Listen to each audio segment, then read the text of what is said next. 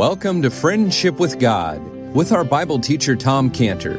Today's message and previous messages can be listened to or downloaded for free at friendshipwithgod.org, friendshipwithgod.org. You can also obtain free resources from Tom Cantor and view our online bookstore at friendshipwithgod.org or call us at 800-247-3051, 800-247-3051. Tom Cantor also has a daily devotional verse that comes out each day by email and on Facebook. To receive this small daily devotional verse that Tom Cantor puts out, you can sign up at friendshipwithgod.org, friendshipwithgod.org, or find Tom Cantor on Facebook by searching for Tom Cantor and Friendship with God. Now here is our Bible teacher, Tom Cantor. You ever stomped your foot down and said, I will not under no circumstances over my dead body? The answer is no. And when Jacob did that, that was definitely good old Jacob speaking. That was Jacob from his lower nature. And every time Jacob did that, Jacob had to remember what God said to him in Genesis 35:10. In Genesis 35:10, where it says, and God said unto him, thy name is Jacob. Thy name shall not be called anymore Jacob, but Israel shall be thy name. And he called his name Israel. So every time we let our lower nature take control of us and we say, I want it, and I don't care if God doesn't want me to have it, I want it, then God says something like Genesis 35:10 to us. Thy name is Jacob, thy name shall no more be called Jacob, Israel shall be thy name, called name. Or maybe God would say something like, your name is stubborn, your name does not be called stubborn anymore. Your name should be Christian from now on. Oh, when Jacob is acting like this, when he's acting stubborn Jacob, he's not the father who's diligently teaching his children, as it says in Deuteronomy 6, diligently teaching his children to follow God. And this shows the beauty of verse 11 here, because that's all changed now. And now Jacob has yielded to God, and he's being a good father to his children. He's teaching them by his actions how to yield to God. And that's why it says in verse 11, and their father Israel said, it's no longer Jacob speaking now. Now it's Israel said. This is not the bullheaded Jacob speaking. This is now the spirit-controlled Israel speaking. And he's being the father to his children that they need to see. And he's under the control of the Spirit of God. And so what does he say? In verse 11, if it must be so now. This statement is not a statement from a man who said in the previous chapter, I said my son should not go down, and I'm not going to change what I said. That would have been wrong for Jacob to take that position. But now he's changed in verse 11 when he said, if it must be so now. So now we see in Jacob an example for us. He's an example for us to follow. There's a sweet spirit of reasonableness now with him. There's a willingness to change his mind and purpose. And this is what we see here in verse 11. Their father Israel said unto them, if it must be so now. In verse 13, take also your brother. And most notably, in verse 14, and God Almighty give you mercy. The Spirit-controlled Israel accepts the will of God, repents and reverses his course of stubbornness, and then goes to prayer asking God for mercy. In contrast to the previous chapter where it was the stomping of the feet, and no, I will not let Benjamin go. See, that was the person named Jacob speaking. He represents the lower nature that wants his way. And here we see in verse 11, the person Israel speaking, who represents a spirit-controlled nature that accepts and yields to God's will and then trusts God for a good outcome, in this case, to take care of Benjamin. It's the same person. It's the same person with two natures. Chapter 42, it's the flesh-controlled, lower nature named Jacob that's speaking. 43, it's the spirit-controlled nature named Israel that's speaking. Same person. Just a question of which one's in control. Who's controlling these words? Is it Jacob or is it Israel? And the same's true of us. We are one person, but just like Jacob, we have two natures. We have a lower nature like a Jacob, and we have a higher nature like an Israel. And this up and down seesaw, this back and forth tug of war between our two natures, which in the New Testament are called the law of the mind and the law of sin, it's frustrating. It was frustrating for Jacob. It's frustrating for us.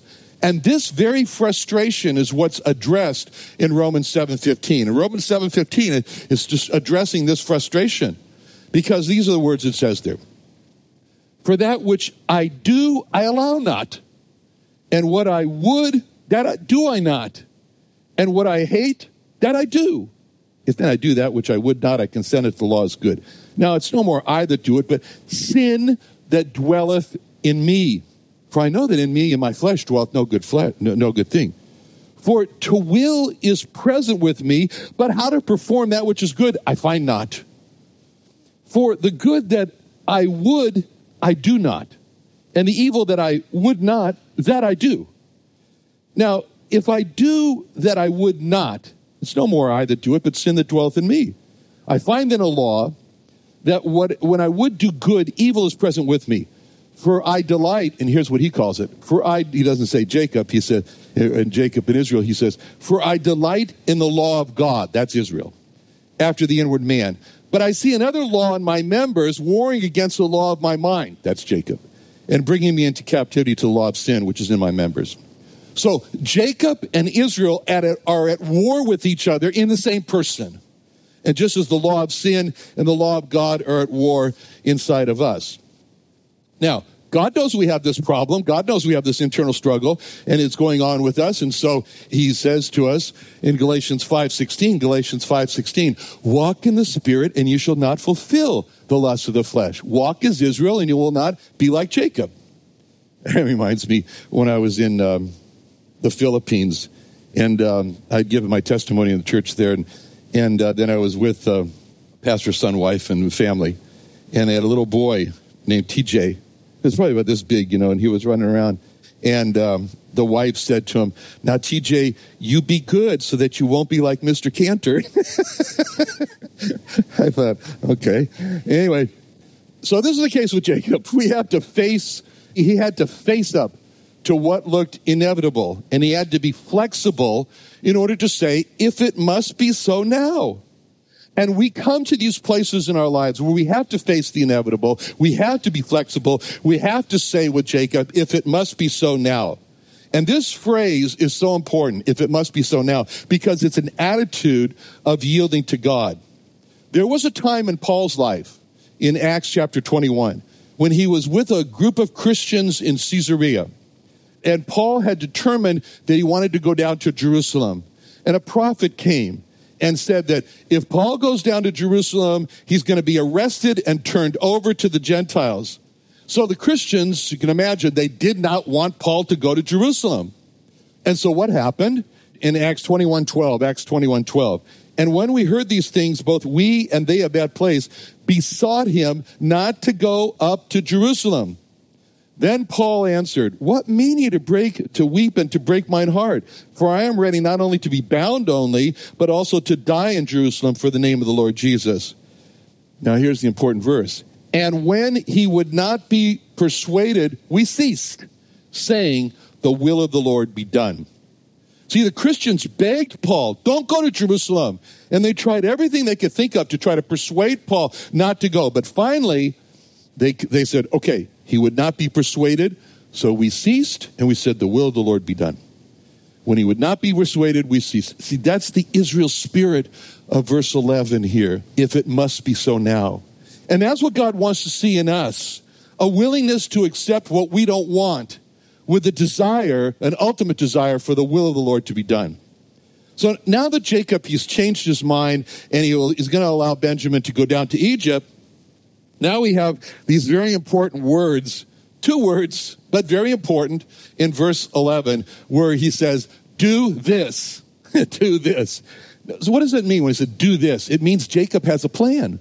Jacob has a plan, and he's focusing on what needs to be done next, which in this case is to prepare this present. And this is very important for us to see, because whenever we are faced with a real problem, like being told you have cancer, that's a real problem, believe me. The first step in verse 11 is, if it must be so now. Stop with it's all a bad dream and I'm just going to wake up from it and it's not really true and everybody's wrong. No, stop that. Because to accept the inevitable, if it must be so now. The second step is important in verse 11. Do this. In other words, put together a plan. Put together a plan with steps to follow and concentrate on just what needs to be done next. Don't let your mind jump ahead, run ahead into the what will I ever do in the future. Don't do that. Just concentrate on getting the next step done. I have to make this appointment with this doctor. I have to get this test done, whatever. But all through it, have the prayer of verse 14, and God Almighty give you mercy. So Jacob here, he's got a concrete plan, and that's what he's engaging himself to do when it says there in verse 11, their father said unto them, if it must be so now, do this. Take of the best fruits in the land in your vessels and carry down the man. Look a present. Look how specific he is. A little balm, a little honey, spices, myrrh, nuts, almonds. Can't you just see him doing this? I mean, can't you just see him? Here is the specific list of what you get. And this is what this is doing for Jacob, it's keeping Jacob from being consumed in worrying about Benjamin. He's focusing on making sure that you got to have the best fruits here. Got to have the best fruits. Can't you see him looking over every piece of fruit? No, you can't use that fruit. Look at that. It's got a bruise on it. No rotten parts. No, take that one out. He's really getting involved here. And he's got this real specific list. And he's thinking to himself, the man, maybe he lifts something, I don't know. He might get sore. A little balm. We need a little balm for the man, for his sore muscles. He says, a little honey for his fruit. That'll be nice, Oh, some spices. Oh, let's get some great spices together here. He can season his fish and whatever he's going to eat for his food. Oh, and he needs something to munch on when he's sitting there in his big easy chair. And so he needs some nuts and some almonds to munch on. If it wouldn't be me, I would have said, a little See's chocolates, please, and some toffee. Okay. But you can see how Jacob has gotten all energized. He's gotten all excited into making up this present for the man, and he's visualizing in his mind, this man's getting delighted with the present that I'm making up for him. And it's gotten Jacob off of the treadmill of worry. And all of this has kept Jacob from worrying for the moment about what's going to happen to Benjamin. And he's taken all of his energy that he was using to worry about Benjamin, and he's focusing all that energy into making the present and getting his children. So that he said, now this present is going to get my children back home to me safe again. So Jacob had to be kept from going crazy, worrying about Benjamin. So in these verses, Jacob has come up with a formula to keep him from going crazy. And Jacob is showing us how not to go crazy when we are hit broadside with a terrible problem by following just the simple formula that he's given us here, which is number one, accept the inevitable as the will of God in verse 11, if it must be so now. Number two, come up with a plan in verse 11. Do this. And defeat the worry with an involvement in the first step of the plan, which in this case was to make this present. And number three, see God as Almighty and adopt a spirit of prayer for God's mercy in verse 14. And God Almighty give you mercy. So those are the three words for Jacob's plan. Accept, plan, pray. Accept, plan, pray. That's the formula. That's the formula Jacob is showing us here in these verses so we don't go crazy worrying about some acute problem that hits us. Now we see that Jacob's strategy was to make this present for the man. Which is interesting because Jacob is sort of thinking along the truths that are expressed in the book of Proverbs. The book of Proverbs says in Proverbs 18:16, a man's gift maketh room for him and bringeth him before great men. That's what he's doing. And Proverbs 19:6, many will entreat the favor of the prince, and every man is a friend to him that giveth gifts. Money can't buy me love, but money can buy me friendship. All right, so, and that's what it says. All right, so this is not the first time that Jacob in the past has used a gift to try to win over an enemy. Do you remember another incident? Esau. It was Esau.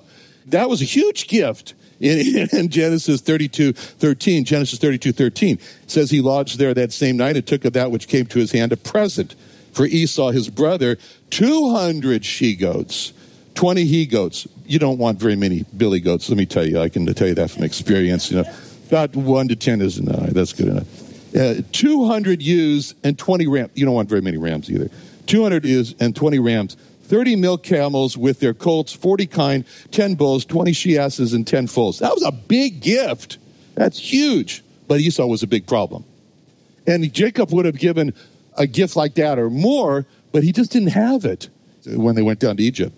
So he instructs his sons in verse 12, take double money in your hand, and the money that was brought again in the mouth of your sacks, carried again in your hand, peradventure as an oversight. He tells his sons, take double the money. I don't know if that meant the old money plus the new money, or maybe it was double. I don't know, but whatever. But then he says, maybe it was just an oversight. Those Egyptians, they're not very reliable. The food's going in and out. Maybe they just forgot to take the money. Maybe it was Bubba, who was doing the packing. He was supposed to take the money, and Bubba just put the money back in the sacks. Who knows? But he's trying to put a good spin on all of this and on what happened. He's just hoping that it's just an oversight and it wasn't a setup to put all the brothers in prison. Now, we just imagine the state of mind that Jacob is in when he says in verse 14, God Almighty give you mercy before the man that he may send you away. Your other brother. It's interesting he doesn't call Simeon by name. He says, your other brother. And Benjamin. Oh, he's important. But he's really important, So anyways, your other brother and Benjamin. And then he says, if I be bereaved of my children, I'm bereaved. So what you see here is that Jacob has not been passive. And that's important for us to see. When a terrible problem comes in, do not go into a state of fatalism. Oh, well, whatever. It must be, all written in the stars somewhere. Don't go that way. He's not been passive. He's thrown himself into making the special gift for the man. And he wonders, will my gift be enough to pacify the man? I've done all that I can do. But that's not enough. I need more help. So now he reaches in the arsenal of God's names, because he's got to really fight here. And he reaches out and he pulls out a name that's very special for God. It's a name that has always been associated with God's miraculous help. And that's the name God Almighty, El Shaddai. First, that name was used when God said, that's my name, in Genesis 17:1. Genesis 17:1, he spoke to Abraham. And he said, and when Abraham was 90 years old and 9, the Lord appeared to Abram and said unto him, I am Almighty God. I am the Almighty God. I am El Shaddai. Walk before me and be thou perfect. So God said to Abraham, I am Almighty God. That was a very distressful time in Abraham's life. Abraham had just defeated in battle 5 kings, took all their booty and the prisoners, and then gives all the booty to a very wicked king of Sodom. He did that so he could free his nephew Lot. But Abraham didn't want to live by the sword. And at that time, Abraham feared for his own protection. That the people would say, who is this? Who is this man who came over the river and now he's doing all these things? Who is that man? So in that situation, in the midst of his fear, God comes to Abraham and says, I am God Almighty. I am God Almighty. And he's telling him, I am God Almighty. And it's like asking Abraham the question that he did ask him in Genesis 18:14, when he said, Abraham, is there anything too hard for God? Is there anything too hard for God? And ever since God told Abraham, I am Almighty God, I am Almighty God, that name for God became very special for that family. And so Abraham's son, Isaac, he used that name to bless Jacob. When Isaac said in Genesis 28:3, and God Almighty bless thee and make thee fruitful, multiply thee that thou mayest be a multitude of people. So again, that was also during a very distressful time. Isaac realizes at that point that Jacob has just stolen the birthright from his son, who happens to be an expert hunter. Not a good idea. So in the face of that terrible trouble and threat to Jacob, Isaac reaches into the arsenal of God's names and he pulls out this name and he blesses Jacob with that. And again, it's like a reiteration of the restatement of the question in Genesis 18:14, is there anything too hard for God? Now there was a time when Jacob was afraid of what the Canaanites would do to him after a small matter that his sons happened to murder all of the Shechemites. But okay. And so then it says in chapter 34, verse 30, Genesis 34:30, it says, Jacob said to Simeon and Levi, you have troubled me to make me to stink among the inhabitants of the land, among the Canaanites, the Perizzites. I being few in number, they shall gather themselves together against me and slay me, and I shall be destroyed, I and my house. This was a very real fear for him, very real. And Jacob is worried about how he's going to be attacked, how he's going to be destroyed. And in his fear, then God steps in Genesis 35:11, and God said unto him, I am God Almighty. Be fruitful, multiply, and so forth. So Jacob knew that, okay, this is a time for this name.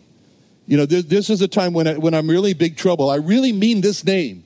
You know, it's not like, OMG or oh my God, But this is not a light use like that. But this is like he really needs this special weapon. And he reaches in the arsenal of God's names. And you only use that name when you're in big trouble. And Jacob felt he was in big trouble. And so he goes and he pulls this name out. Now, there's another name like this that Jacob was aware of. And that name came from his grandfather Abraham on a hilltop where Jacob never would have been born had God not done what his grandfather Abraham named the place for. And that was in Genesis 22:14. Genesis 22:14. Abraham called the name of the place Jehovah Jireh. As it is said this day, in the mount of the Lord it shall be seen. Jehovah Jireh, God will provide. God will provide. So we see that all these names of God are very meaningful, very specific for different needs of life. And just in case now, at the end of verse 14, just in case we get the impression like, oh, Jacob, he's rock solid now. He's fixed. He has no struggles. He's going to stand firm. The end of verse 14 shows that Jacob is still struggling when it says, if I be bereaved of my children, I am bereaved. I'm so glad that this was included here as a final statement before the brothers leave for Egypt, because it shows how Jacob is still struggling with this sadness and this depression. And that's why the Christian life is described as a fight. The Christian life is described as a fight in Ephesians 6:12. Ephesians 6:12. We wrestle not against flesh and blood, but against principalities, powers, against the rulers of the darkness of this age, against spiritual wickedness in high places. Wherefore, take unto you the whole armor of God, that you may be able to withstand in the evil day, and having done all, to stand. Okay, so this is where we are now, and now we've come to the point where the boys are leaving, and that's where we'll start next week. Father, thank you so much for recording all the conversations and letting us see into the heart and mind of Jacob and the great way in which you're leading him and changing him, and for the fact that you are the Almighty God and very merciful. In Jesus' name, amen.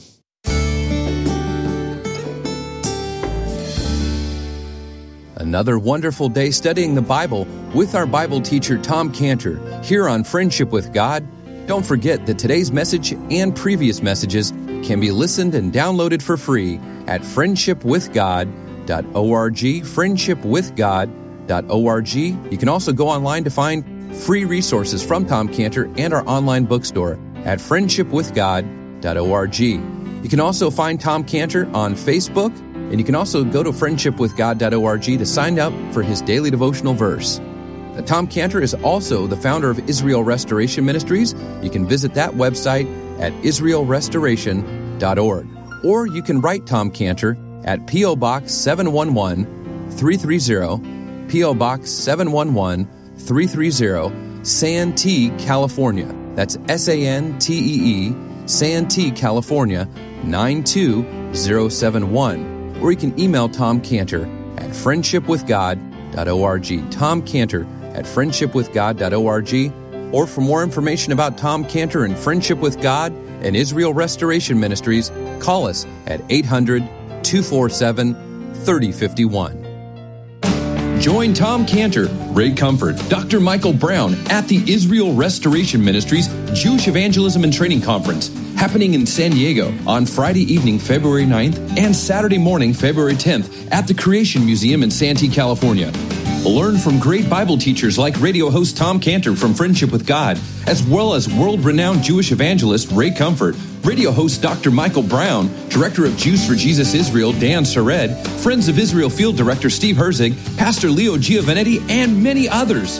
Cost for this 2-day conference is only $25, which covers all speakers, food, and materials. So register today to hear Tom Cantor, Ray Comfort, Dr. Michael Brown, Jews for Jesus, and Friends of Israel on how we can reach the lost people of America and Israel on February 9th and 10th. Call us at 619-599-1104, 619-599-1104, or sign up at reachisrael.com, reachisrael.com.